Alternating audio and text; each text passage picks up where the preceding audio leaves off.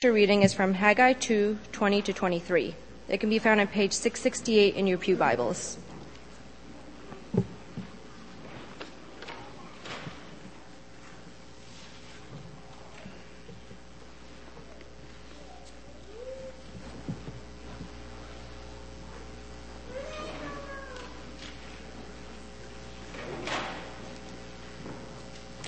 Haggai 2:20-23.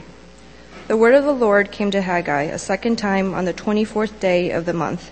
Tell Zerubbabel, governor of Judah, that I will shake the heavens and the earth.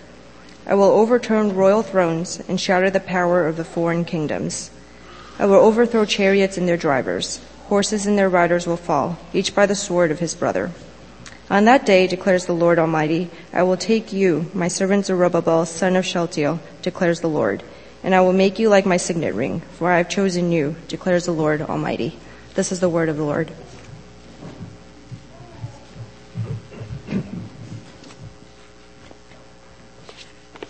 So as is our practice, we turn to Scripture first and ask, what did God say to them in their context?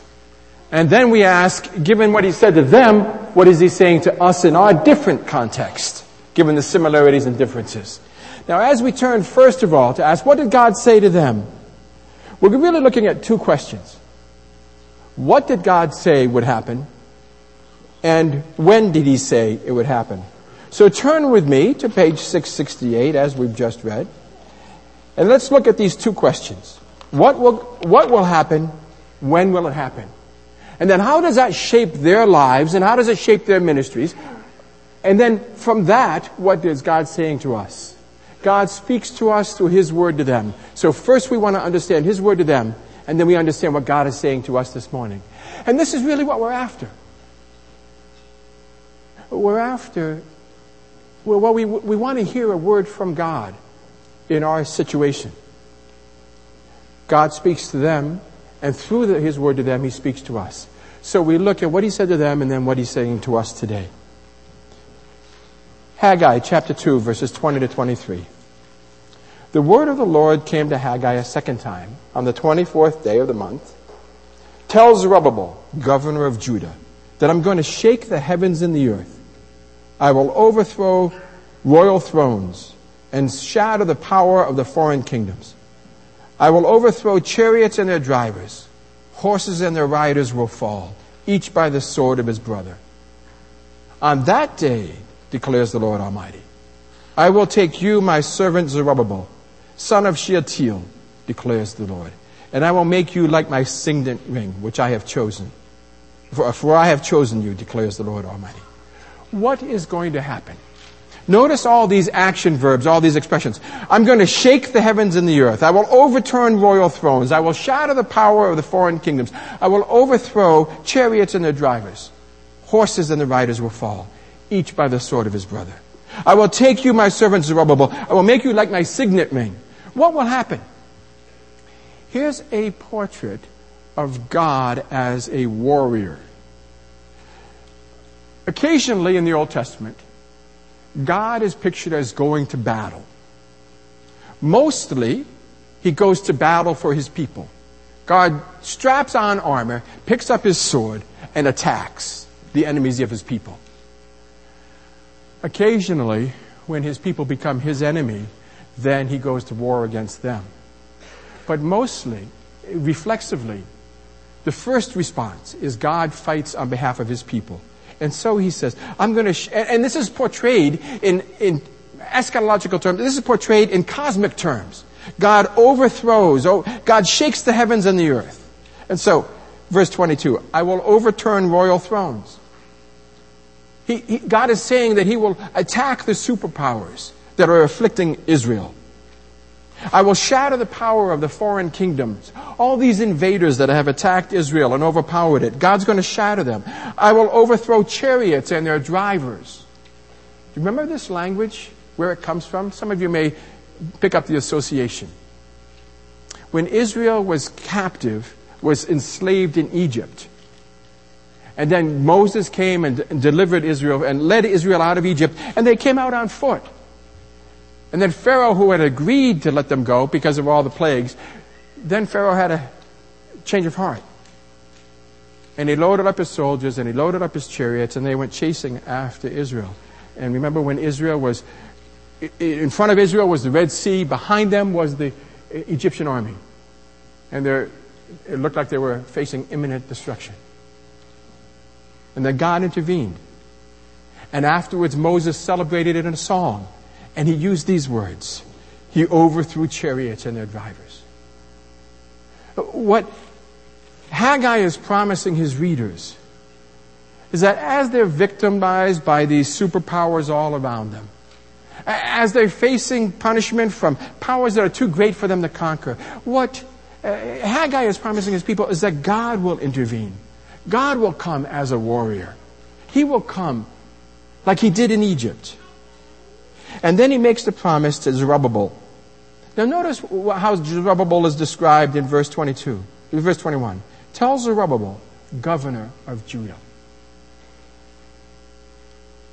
See, Zerubbabel is a descendant of David. Zerubbabel is not supposed to be governor. He's a descendant of David. What's Zerubbabel supposed to be? He's supposed to be a king, not a governor. But at this time, Israel, or Judah, was occupied by a foreign superpower. And so they were reduced to a vassal state. And so their king, purported king, was reduced to being a governor. And what does God say to Zerubbabel? I will take you, my servant Zerubbabel, son of Shealtiel, and I will make you like my signet ring. Here's what a signet ring is. The king would wear a ring that identified him, that authorized him. And so when he would publish a document, he would stamp the document with his ring. They said, this comes from the highest authority in the land. So what God is promising him is, one day you will not just be a governor. One day you will take your rightful place as king. But not just Zerubbabel as king. See, Zerubbabel is just the signet ring on the hand of the king. Yahweh is the king. And God is telling Zerubbabel, he's telling Haggai, he's telling the people of Israel that he is the rightful king, not these superpowers and their emperors or their dictators. God is the rightful king, and one day he's going to intervene and he's going to exercise his kingship, and he will do it through Zerubbabel, he will do it through Israel, and Israel will no longer be invaded. They will no longer be the little power that gets beaten up. They will now be the power that rules the world, or God will rule the world through Israel. This is a promise of a great future. What will happen? Many different ways of saying this one thing. God will reign. God will take charge of his world, and he will reign over his world. And everything will be done according to his will, and all people will acknowledge his authority, and he will reign through Israel. That's what will happen. Now notice the second piece of it is, when will it happen? If you look back at 2:1 to 19, notice 2:1. In a little while, God says, I will once more shake the heavens and the earth. Verse 15. From this day on. Verse 18. From this day on. Verse 19. From this day on. No, verse 19. From this day on I will bless you, God tells the people. What's happened is, the people are suffering. Their lives are impoverished. And the work they're doing for God isn't proving all that effective. We'll look at that in a moment. But their lives are difficult. Their lives are difficult. Their personal lives are difficult. And their ministries are difficult. And God says it's because of your sin. And then they repent. And so God says to them, look, from this day on, he says in 2:15, 2:18, and 2:19. But now, what does he say? 2:23. On that day, not this day anymore, on that day. And this expression is crucial to understanding when God will act. On that day. The joke is often said of Hispanic culture. If you get the word, you're asking, say, a craftsman when the job will be done. And if he speaks Spanish and he says mañana, what does mañana mean? Yeah, theoretically it means tomorrow. Practically, what does it mean? Not today. And you don't really have much idea when it's actually going to happen. It's just, tomorrow means not today, some point in the future. And suddenly, Haggai shifts from this day on. Now he shifts to on that day. And it's not just Haggai, but this phrase becomes part of the Old Testament theology. Zechariah wrote at the same time Haggai did. They had a ministry at the same time. They were written about the same time. And notice how Zechariah uses this phrase, on that day. On that day, when all the nations of the earth are gathered against her, I will make Jerusalem an immovable rock for the nations. All who try to move it will injure themselves. Zechariah 12:4. On that day, I will strike every horse with panic and every rider with madness. Zechariah 12:6. On that day, I will make the clans of Judah like a fire pot in a wood pile, like a flaming torch among sheaves. Zechariah 12:8. On that day, the Lord will shield those who live in Jerusalem. Zechariah 12:9. On that day, I will set out to destroy all the nations that attack Jerusalem. Zechariah 12:11. On that day, the weeping in Jerusalem. Zechariah 13:1. On that day, a fountain will be opened. Zechariah 13:2 and 13:4 and 14:4 and 14:6 and 14. On that day, on that day, on that day, on that day, on that day. And what it means is two things. It's going to happen. You can count on it. But it's not going to happen today. When will it happen? We have to wait and see. It's going to happen. Things will be different. But when? We don't know exactly. It's someday in the future. See, what the prophets are doing is this. If you go all the way back to the early days of Israel, God said, I'm bringing you to the land and I'm going to bless you. And as long as you're obedient to me, I will continue to bless you. And your lives will go well. And no enemies will attack you, and you'll be rich, and you'll be prosperous, and you'll be harmonious, and you'll have good social life, and a good political life. But, he says, if you turn away from me, then I will no longer bless you. And all those blessings you have, you'll lose them. And your enemies will invade you, and you'll have civil war in your midst, and you'll lose all your wealth, and you'll suffer. And worst comes to worst, if you persist, then I'm going to bring you into exile. I'm judgment. You'll lose not only my blessings, but you'll lose my presence. I'll send you away to another country. And God did that. Because Israel did that. God did that. Israel disobeyed God, and eventually, after hundreds of years, God sent them away into exile. But then the prophet said, look, when you're in exile, if you turn to me again, if your suffering makes you desperate and you call out in prayer, you turn to me in exile, I will deliver you. You'll be my people again. I'll bring you back to your land, and it'll be glorious. You'll be wealthy, you'll be prosperous, you'll be safe. The temple will be big and glorious again. It'll be a wonderful time. And so just before Haggai was written, the people were in exile and they were suffering. By the waters of Babylon, we sat down and wept. You know the song. And so they repented. And God brought them back to the land. But here's the thing. Where we pick up with Haggai. Where we saw from Haggai 1. God brought them back to the land. And it wasn't glorious. They were subsistence farmers. When the rains didn't come, they didn't have food. It wasn't glorious. God brought them back to the land, and at first He rebuked them for not building the temple. But then they start to build the temple. And they're discouraged because they're building the temple, but their lives are hard. And this temple is kind of wimpy compared to the old temple they heard stories about. God had said, I'll bring you back to the land, and I'll restore your fortunes and your well-being and your wealth. And you'll rebuild this temple, and it will be a great and glorious temple, and you won't even think about the old temple. And they couldn't stop thinking about the old temple because it was supposed to be glorious. Their lives were supposed to be comfortable. Their ministry was supposed to be glorious. And it wasn't happening. And so the latter prophets at that time gave them two promises, like Haggai does. From that day on, from the day you return to me, I will bless you. Or from this day on, I will bless you. And yet, that's only halfway there. Because there's another time frame they introduce. What he's telling them is you'll have some blessing now, but it won't be great and glorious until that day.